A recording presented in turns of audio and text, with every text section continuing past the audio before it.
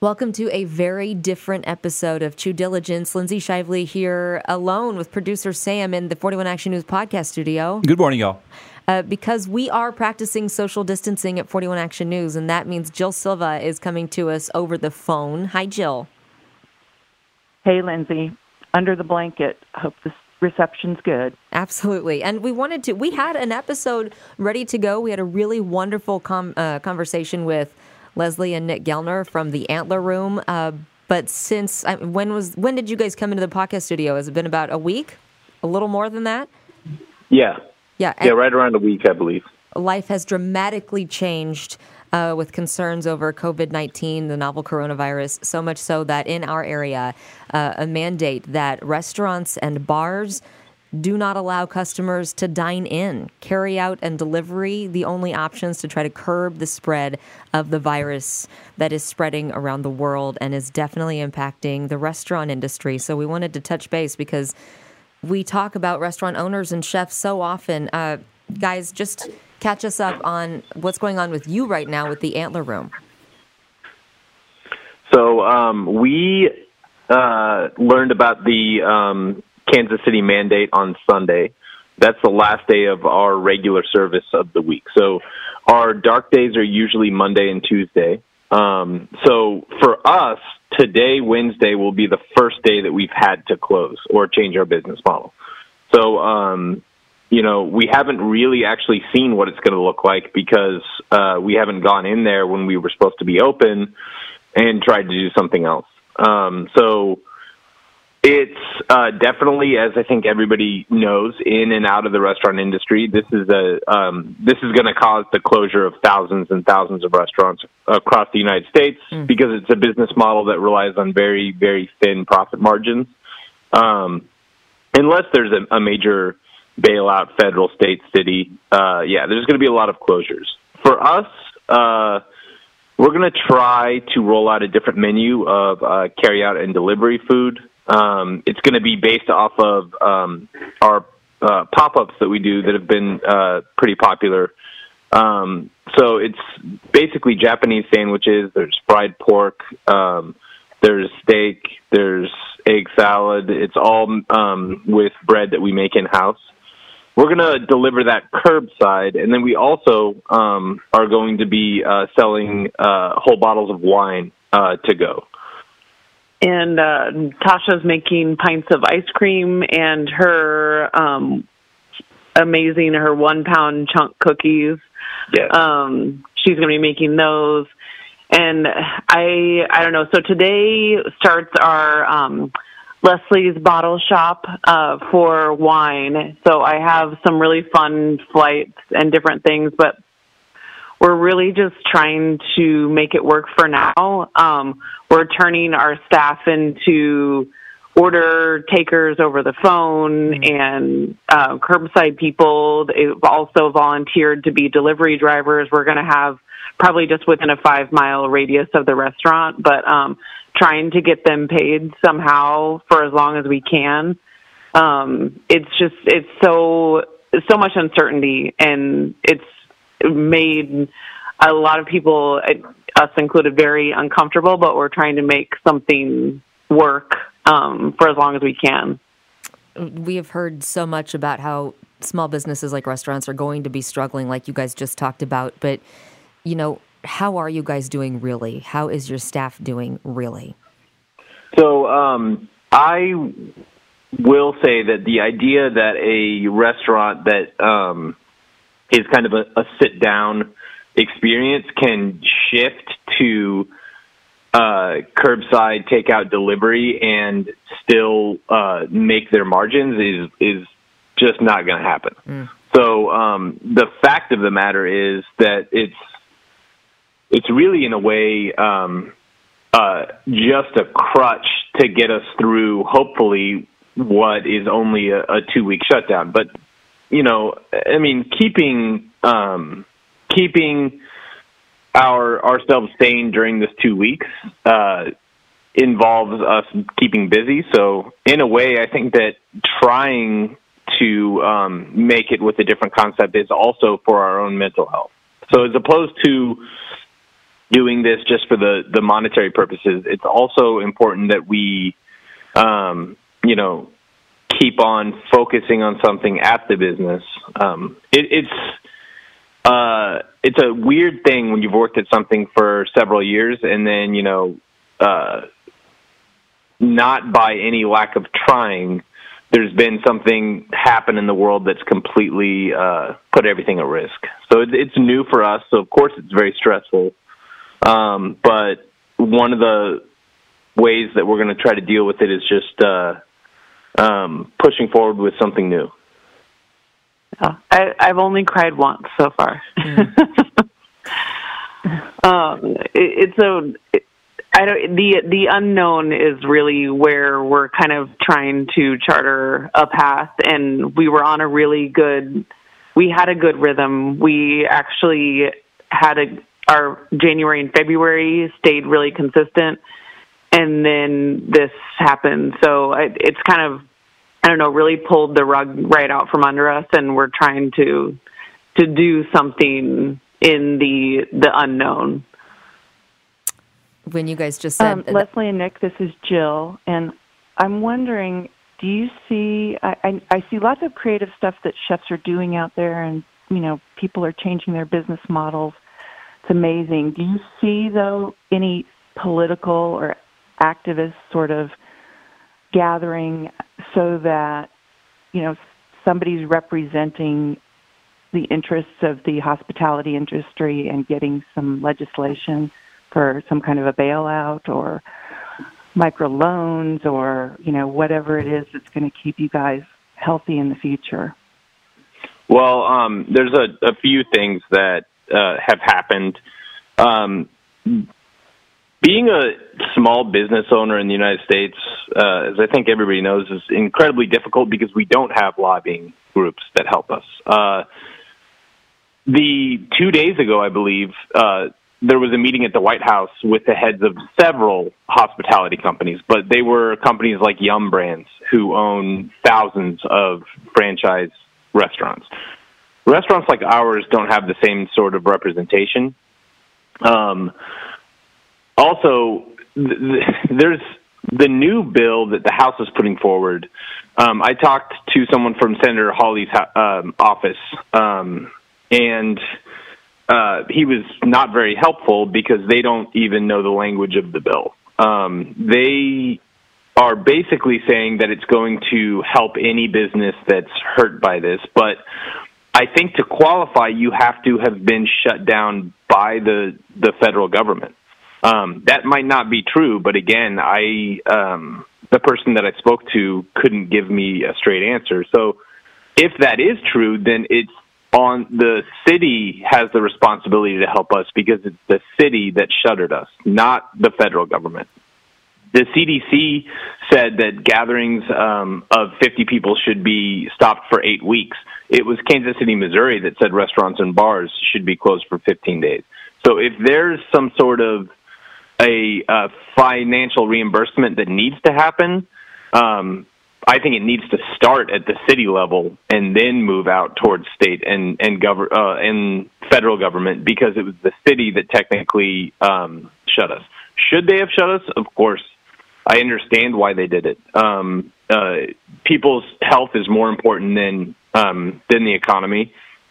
But, eventually the economy wearing down is going to affect people's health, and it's going to become a reverb cycle. So, if we're all being honest with ourselves, this is going to last for far longer than 2 weeks. And if it does, then there's going to be a lot of decisions that are going to be that are going to need to be made. I know a few people dealing with this out of state, and I know the state of California has been extremely aggressive about helping small businesses. I've seen nothing like this. Yeah. Well, Anna Petro actually reached out to me this morning because of the response that Chicago has had, and she's going to try to get Danielle Lehman, the one that has been doing the curbside Casey.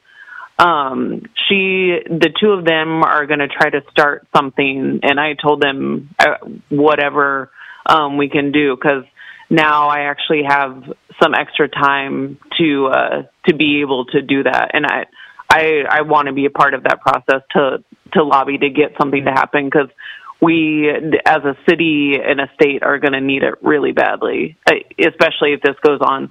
We can weather 2 weeks. We can't weather 6 or 8.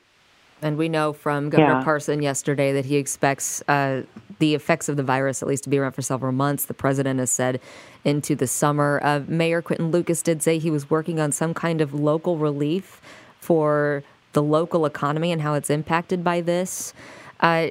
When you talked about earlier, dine-in restaurants relying on a carry-out model just not working, what do you want to say to people listening? Do you want them, I mean, obviously you want them to come eat, but is it a question of if people can really commit to ordering takeout as often as they can, is that going to make a dent?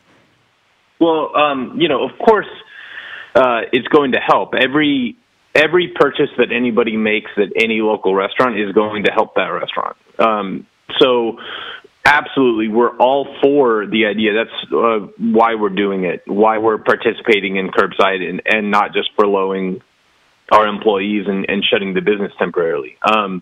So, yeah, of course it helps. It's just not something that can sustain a restaurant in the long term. And I think that it's really, really important to support local restaurants any way that you can. And in these times, that means ordering to-go food at the same rate you would have gone out to eat if this wasn't happening. Or gift certificates. We talked about planning future events and things like that. And I don't know.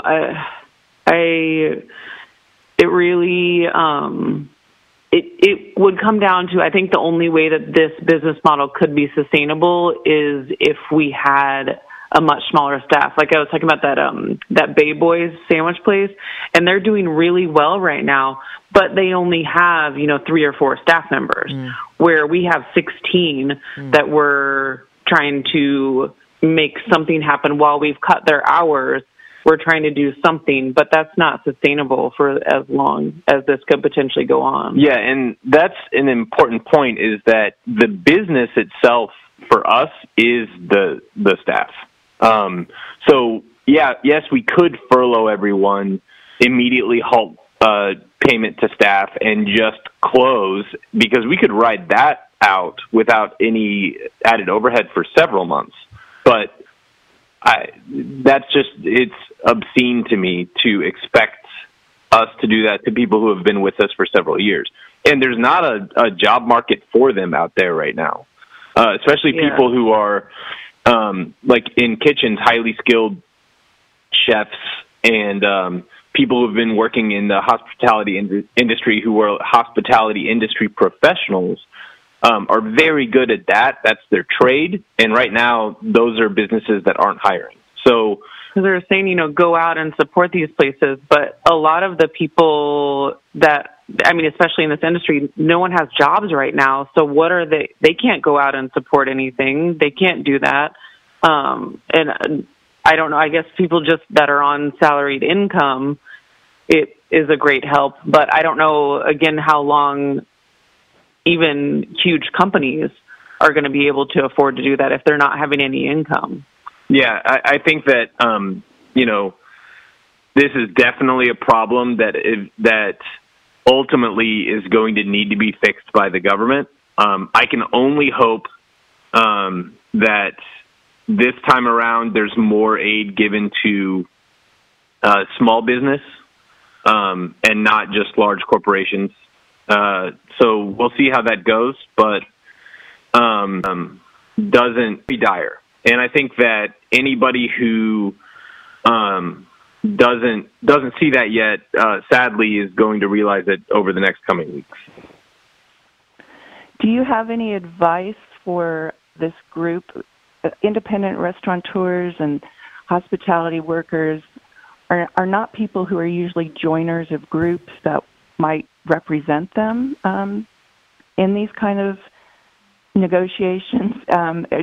Do you have some ideas on how people can contact their representatives and get their voices heard? I did see today, for instance, Megan Gerolds was pushing out a petition to try to get more chefs aligned together so that they can all, make some suggestions, get their needs met.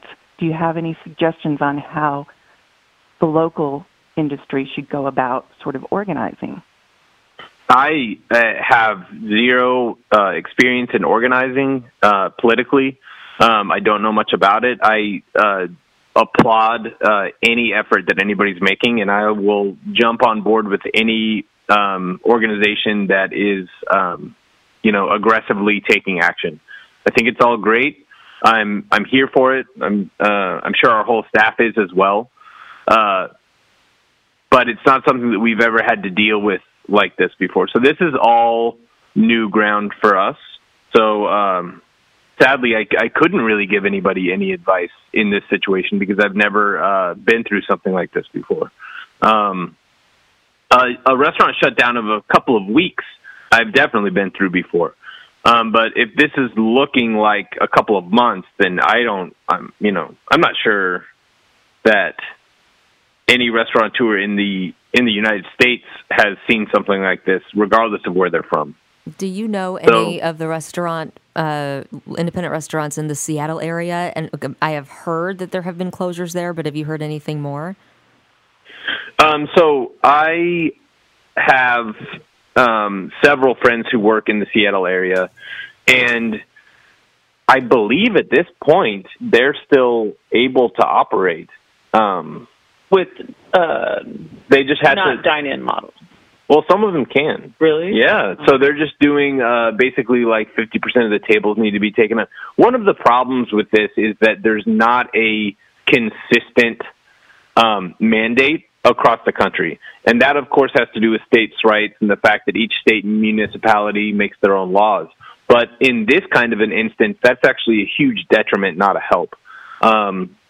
If all of a sudden the federal government said every restaurant in the United States needs to go to delivery and curbside only, it would be much easier to lobby about this issue. The problem is, the restaurant industry is divided right now because different states, restaurants in different states and different cities are dealing with completely different laws. That means that they can't lobby for the same things because they don't apply to each other. So that makes it far more tricky. And, I think that the current administration is more than happy to continue to say that every state gets to ultimately make their own laws because it's an easy way for them not to take responsibility for hurting the economy by saying you need to close. So I really, really don't expect more leadership from the top. There's been a vacuum of it so far. It's been a mess. So I think that starting on a city and state level is kind of where I would look. But we'll see. Again, I don't have any experience in this area. And can I ask from the health safety perspective on this, just knowing the fear that surrounds the contagiousness of coronavirus and cases spreading, what has it been like as a food handling entity to be trying to work in that, even in the carryout capacity? So for our restaurant, it was a very smooth transition into heightened awareness because we've always been, I'm sure this is, it sounds cliched because I'm sure this is something a lot of restaurants say, but we've been extremely careful about food safety since we opened. We have very good scores from the KC Health Department. And for us, all it really did was we were more cognizant of not leaving the kitchen once service began. So we were also more cognizant of making sure that the dish area was the most focused on area of the whole restaurant. So we just put in even stricter controls over how to deal with plates coming from the guests. For a carryout model, it actually simplifies all that. If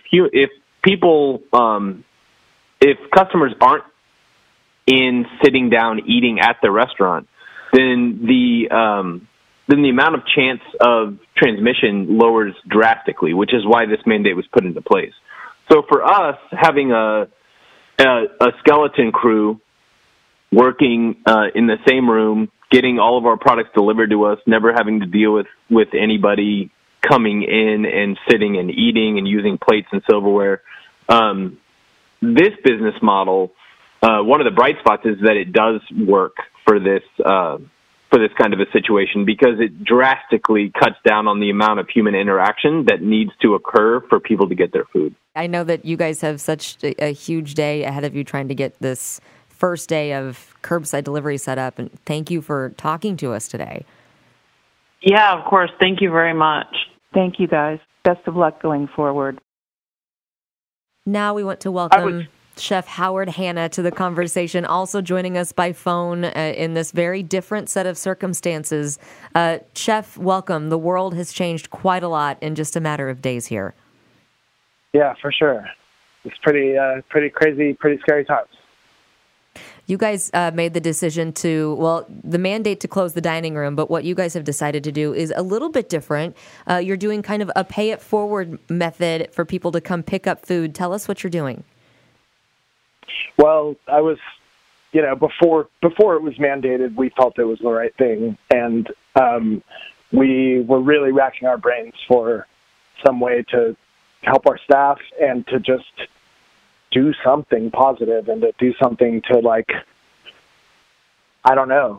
make it better, for knowing that there's people in need already and that there was about to be a whole lot more people that were hurting and that were scared, and to try to figure out a way to help. So basically we, inspired by Jose Andres and many others, liked the idea of doing a community kitchen, and we kind of launched that with two goals. Number one was to raise money to continue paying our hourly staff, and that's through a GoFundMe plus donations at the door. It's the meals we're serving are pay as you are able, so some people are able to open their pocketbook and be generous and help our staff, and we really appreciate that.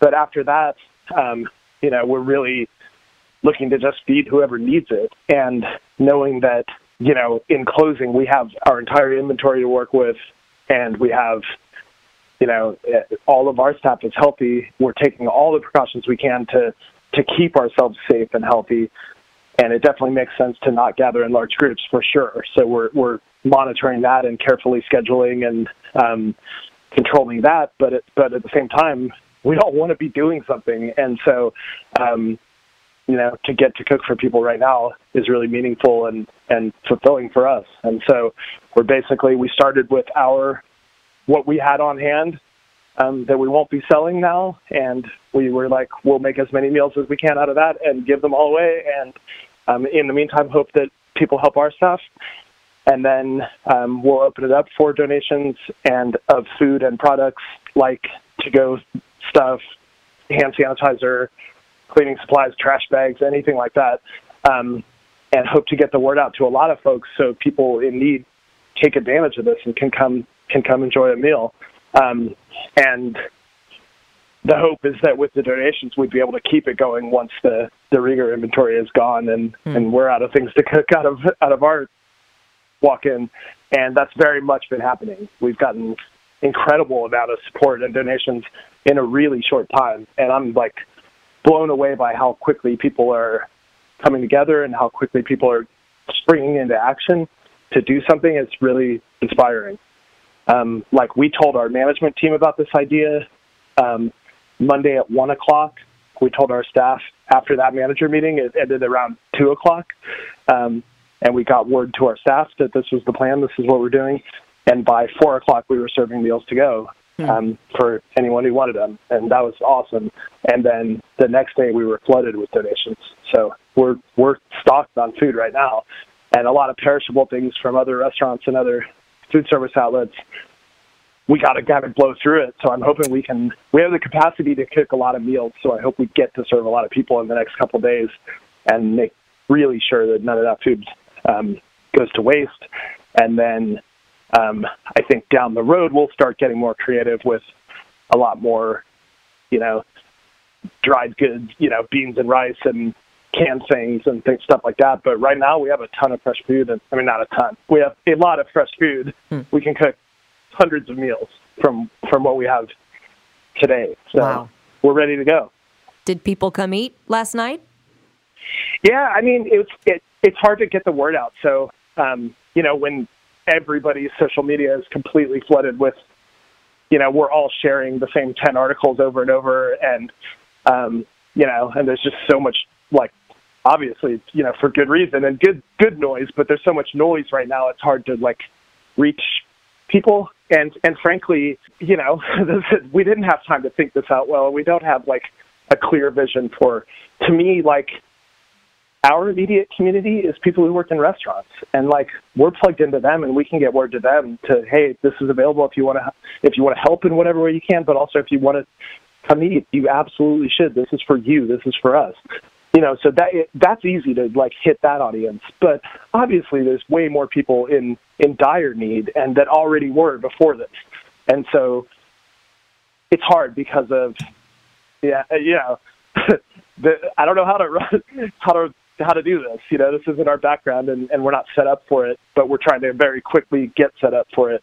And so, today, for example, my sister is a social worker, and she knows about an after-school program that her organization supports that is kids who are on free and reduced lunch, and this is meant to be an after-school program, but they get lunch at school. Well, now school's closed, and they're not getting that lunch. So today she's swinging by and picking up 50 meals for those kids.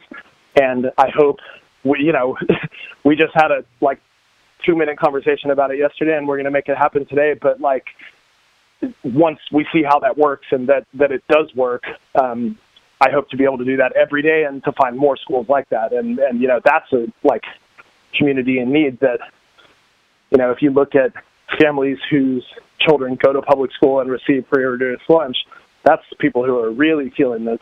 And geographically, it might not make sense for them to come to the Rieger. And also, they might or might not have internet and Facebook and ever have heard of the Rieger. And so I want to overcome some of those barriers and just get food to people. So we're trying to figure that out. And definitely help is appreciated. And Chef, how do you also, another obstacle to all this is keeping in social distance and the health for you all as well as anybody coming to eat. How do you deal with that? What do we do here? We're trying to really be cognizant of it, keep having the conversation every day with our staff, but really also keep open-minded that we don't know very much, and there is going to be new information, and absorb that and adapt to it as it appears. But really, I think we're doing the best we can so far. We sanitize surfaces. We hand wash religiously. All of our hands are dry and cracking from how much hand sanitizer we've been using for the last week. A lot of people can relate to that for sure. Yeah, and then really we're trying to do it with the skeleton crew. We want to have the system in place where any of our staff who's volunteering gets a chance to come and help. But before they do, we're asking them a lot of questions about how they've been protecting their health outside of work. And basically, each one of us has to decide as a person what your acceptable risk tolerance is. But at the same time, once we get in the room together, your decision affects me now, too. So we all are trying to come to some kind of a consensus that, hey, if somebody went out 4 nights in a row, maybe they don't need to be the one to come help us at this, but if somebody else has been quarantined at home, sure, come work a 3-hour shift, and wash your hands every 10 minutes or every time you touch anything, or whatever. So 2 things we weren't doing yesterday that we're trying to implement today is I want to start taking the temperature of all of us when we start. So when we walk in the building, take your temperature, and anybody with a fever goes home.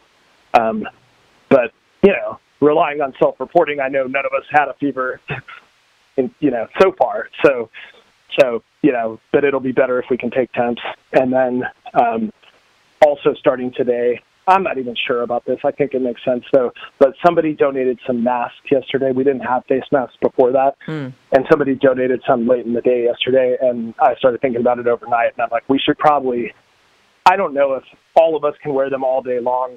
And there's some confusing, theories about, people who wear them actually are touching them all the time and adjusting them, and it's actually not safer and things like that. So, or the way they're disposed of or whatever. So I don't even know if that's smart to try for it all day, every day.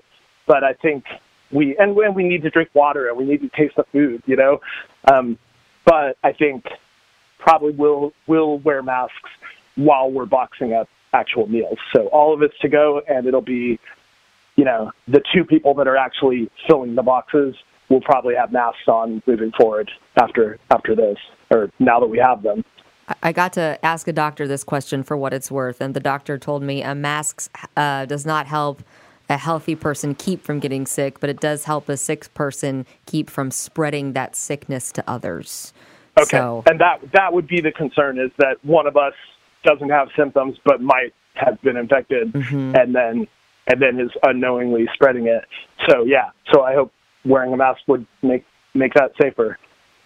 And ultimately, I don't know. I mean, everyone's got to eat, right? And however you're getting food from wherever, people have touched it at every step along the way.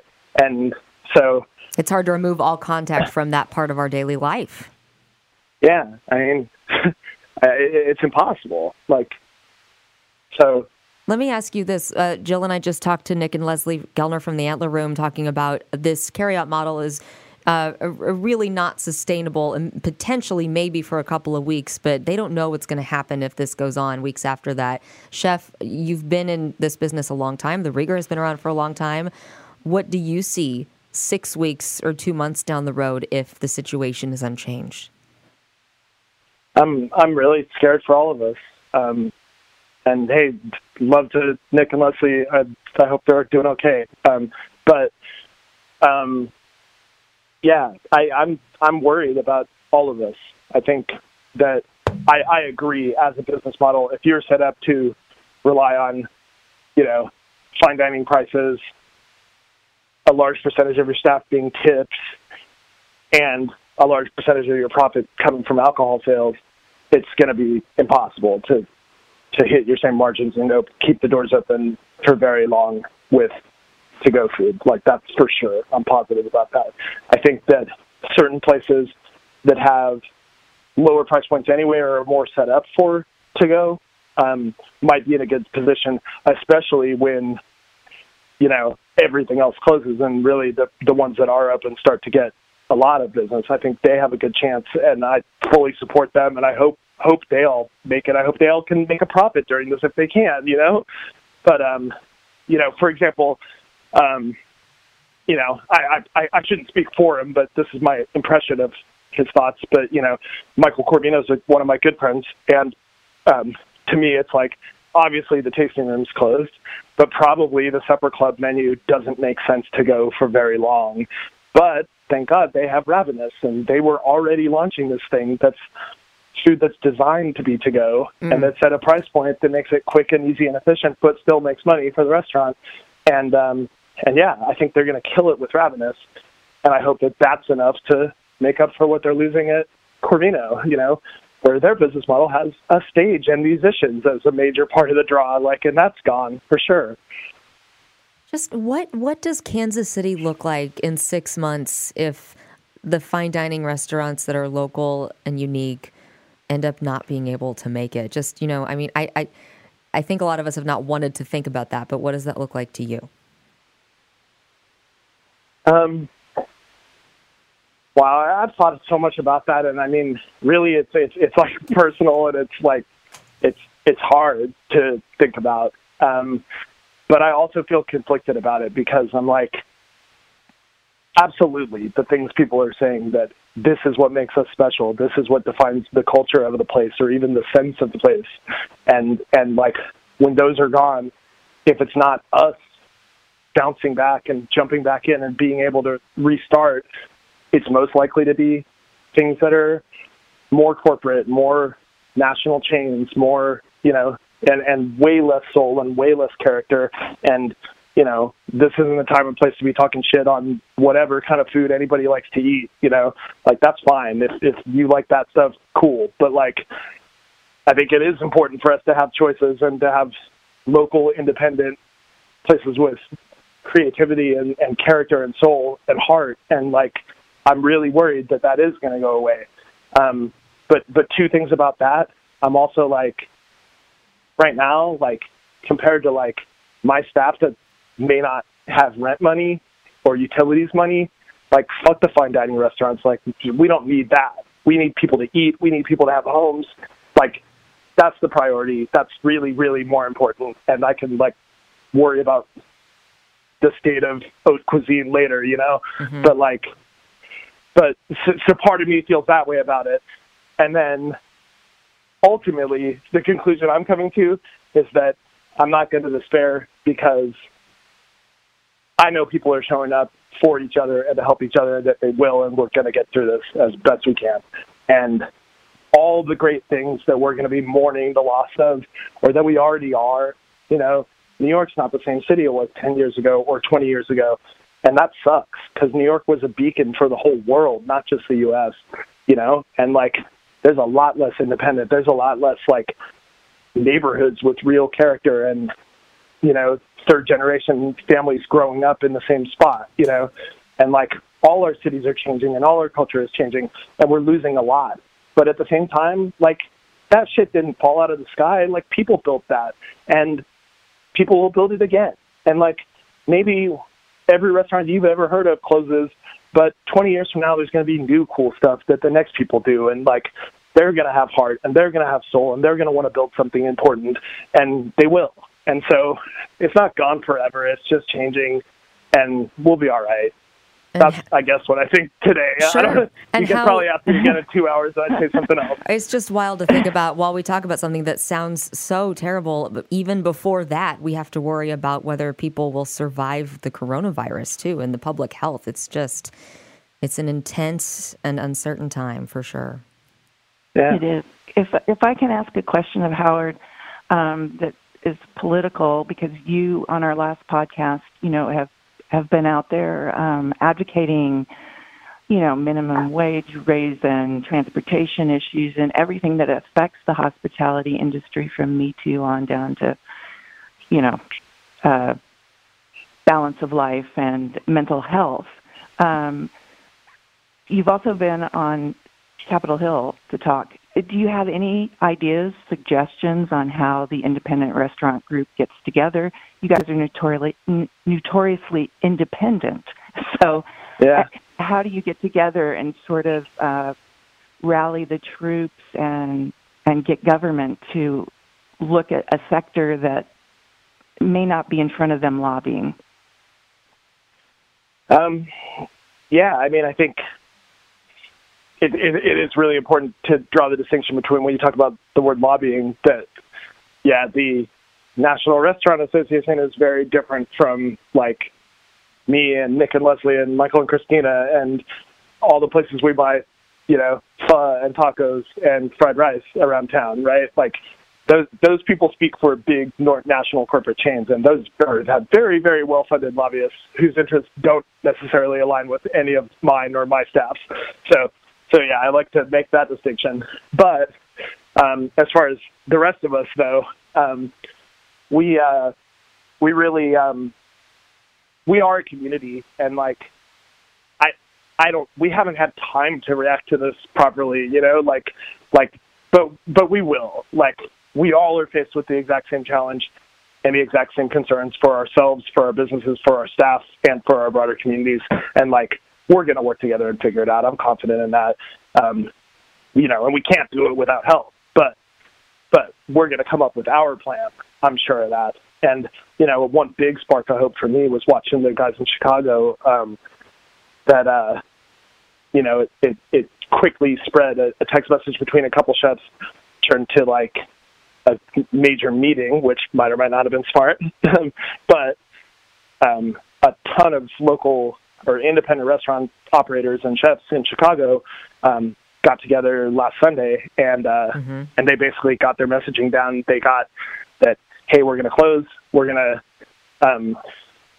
to all post this same message, which is calling for, you know, help from the government, help from, you know, people at large to pressure the government to help us right now. And I thought that was beautiful to see and probably pretty effective. And we didn't do the exact same thing here, but we'll do something for sure. And as far as policies and broader political stuff and societal changes, really that is the reason for hope right now, is that it took the Great Depression to get us the New Deal, right? So maybe it takes coronavirus to get us Medicare for all and a homes guarantee and a livable wage. This has exposed all of our problems, and now it's shaken. It's not burned to the ground, but it's shaken really badly, and so it has to be rebuilt. So let's rebuild it better than it was, because it was fucked anyway. That's a very optimistic note, and I wish you well. I do. Keep in touch with us. And for Chef, sure. And let tell us us know what you do. And if people want to come see you, it's 4 to 6 each night. Is that still the plan going forward? Yeah, the plan, and we had said for 2 weeks. It sure looks like it's going to be longer, but for sure through the 28th, every night from 4 to 6 at the Rieger, 1924 Main Street. Crossroads Community Kitchen is what we're calling it. And we're serving good food. We're trying to do stuff that's real cooking and really tastes great. Every night, a major component of the meal will be vegan and gluten-free, but not the whole meal. So definitely, there should be something for everyone, I hope. And then I'm very interested in doing more. For people who can't get to us, I'm really interested in doing more. We have the capacity to produce a lot of food, and I don't think we're going to see it all walk out the front door from 4 to 6. So I need people like my sister's doing. I need somebody to call me and say, if you could have 30 ready at this time, I could take them to this group, and I'll say yes, and we'll do it. We can put out the call for people to contact you for sure. Do it. Yeah. Call the Rieger number. Call the Rieger. Okay. Yeah. Thank you so much, Chef. Thank you. I really appreciate getting the chance to talk about this. Thank you. Now we wanted to bring in Michael Crane and Chris Myers from Crane Brewing. You guys, Michael, you just hit the nail on the head. Everybody is kind of struggling together through this in the restaurant and beverage industry, right?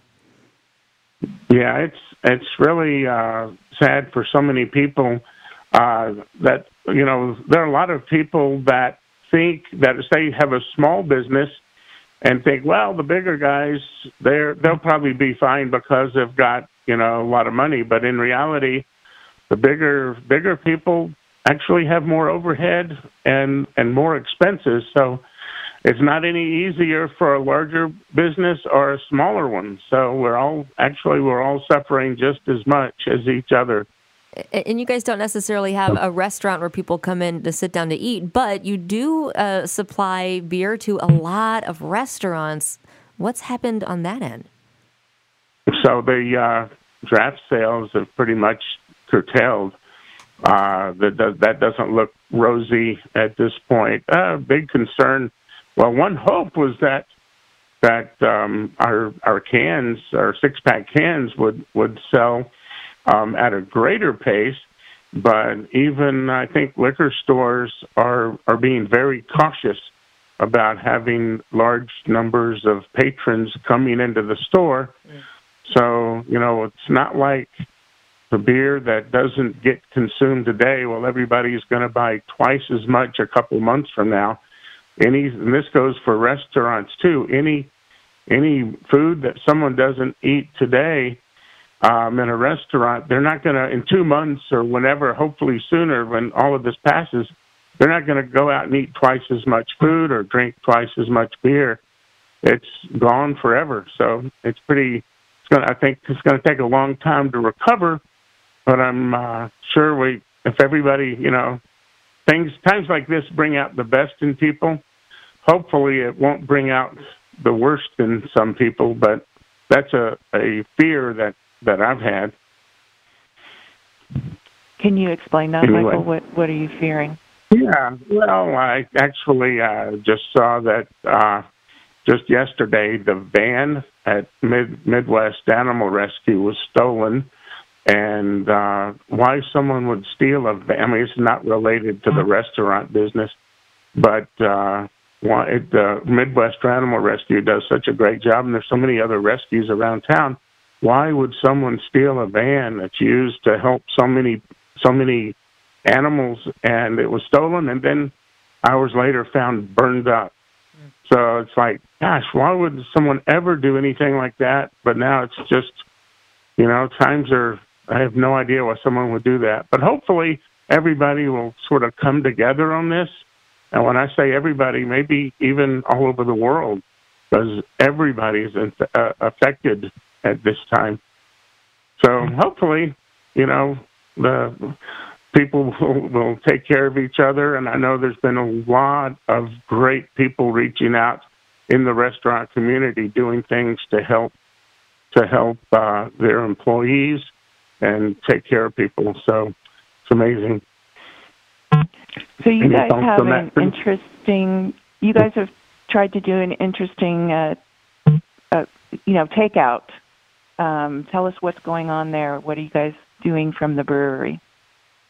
Yeah, we're not the only one who are now kind of limited to this option, but all we're really able to do is to-go sales, and to try and make it a little bit easier and be a little bit more conscious doing curbside pickup so people can call and place their order ahead of time.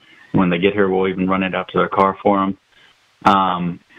But to kind of Michael alluded to with distribution, we've already had orders canceled, and the tap room's really the only way we can bring money in, and it's just not the same dynamic of people wanting to come in and sit and enjoy some beers, kind of creating this new thing of taking it home and really pressuring people that we need their help to kind of get through this mess. We've had a lot of great people who've been very generous in buying gift cards, knowing that that's income for us now that they'll get to enjoy later. It's really tough, and like Michael said, the smaller the business, smaller the brewery, the more they're going to be impacted. And it's surreal. I feel like I'm in a dream. I never imagine something like this could happen to our whole city. Yeah, people. It's obvious. People go to restaurants and they go to bars and tap rooms, not just because of the food and not just because of having beer or other drinks or even coffee shops. People go because it's a social thing, and yes, people enjoy being out with other people. And I guess it's possible to, a lot of the restaurants are doing the curbside family meals, and you pick them up and you can go home and have family together. But I think that's just going to be a small drop in the bucket. Hopefully, for everybody concerned, it's enough to keep the lights on and to keep employees. The scariest thing is nobody knows what's going to happen tomorrow. It's pretty frightening, and I don't think there's anybody at all that's immune to it. Because even if you're in a business that's not directly related, your customers for any business are hurting right now. So that's going to hurt everybody. So I don't think there's anybody that's not going to be impacted negatively for this. So hopefully mortgage companies and banks will all work together with people, utility companies. I think this was when I was talking about bringing out the best in people. I think that even the large corporations are going to do things to help make sure we can maintain somewhat of a normal lifestyle in the coming months ahead. And I think once it gets cleared up, I think everybody will do well. I have to be optimistic. So absolutely. Do you think that we might see more bartering? I keep thinking that people could be trading beer for food or food for beer, or my service for your service, and just maybe we're going to that economy. And I also thought because you guys are in a tap room that's kind of out of the way, you're not like in the Crossroads where a lot of the people we've been talking to have been.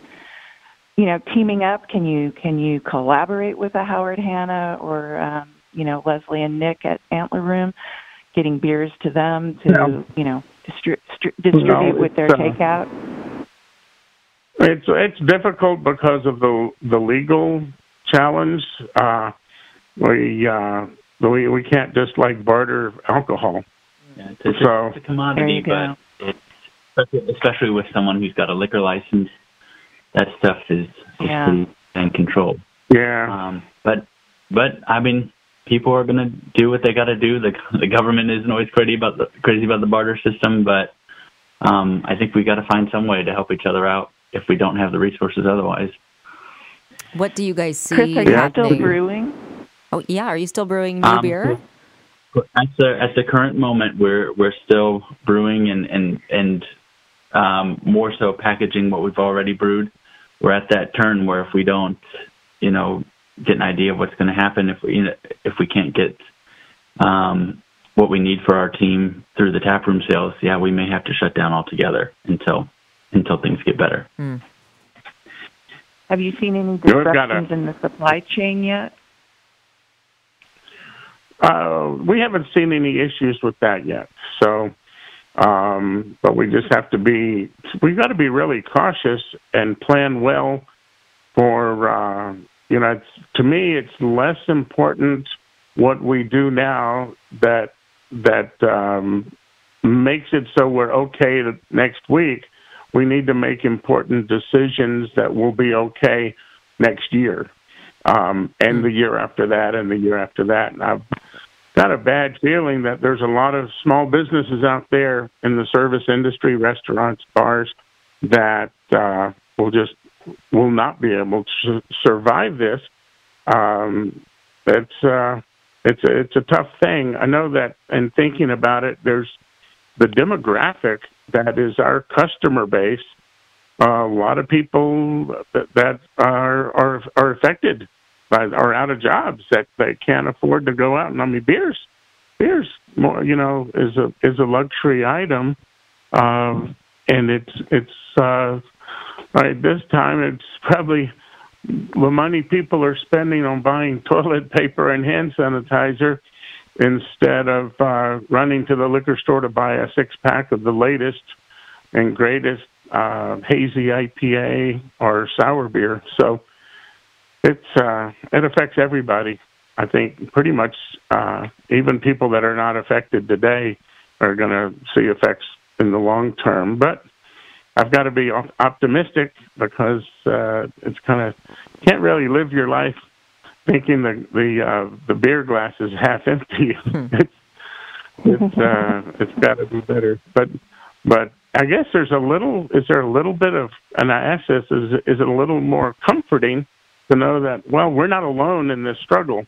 We're all in this together. And I know that some of the amazing things Hanna is doing right now at the Rieger, it just blows me away. But it's also really, really sad seeing places that just don't have the option to offer to go and pick up services, so they're just closing the doors temporarily, hopefully just for a very short period of time. So much remains unknown. Yes. Thank you so much, you guys. Well, thank you. We're all in this together. I know it affects your business too, Jill. So anyway, good. I appreciate the good work that you guys do in spreading the word. Thank you, keep guys. us up to date and make sure that everybody knows what hours can they pick things up at the tap room there. Yep, 12 to 7 you guys p.m. have hours? 12 we to do. 7. We do. Okay. And we posted it online with Google and Facebook and all that. Thank you, guys. All right. Thank you. So, Jill, we just heard from 3 different companies, everybody talking about it. This is a thing that they are all experiencing so deeply while wanting to make sure that their staff, survives financially, whatever this is. We want to keep talking to people, right? Absolutely. There's so much happening out there. I am social distancing and, for the most part, doing work over the phone. But, I'm watching what's happening out there. I'm hearing what's happening out there. And just a lot of creative solutions, a lot of frustration, a lot of people scared, a lot of tears. This is the way we get through it, though, right? Yeah, and development's coming by the moment. One interview at a time. Yeah, right. Exactly. And we'll try to be, our future episodes while this is still going on, we'll try to be much closer to release date because things are changing so often. I cannot believe that Nick and Leslie were in our podcast studio, 10 days ago, and we both realized there was no way. It was a different world when we sat down with them than it is right now. Yeah, absolutely. It's changing. First, it was changing day by day. Then it was hour by hour. Sometimes I think we're almost a minute by minute. So, I know it. I hope people stay tuned. I hope they find some solace and just conversation that they can't have with people because they're distancing. And we'll all stay in touch, I hope. Yeah.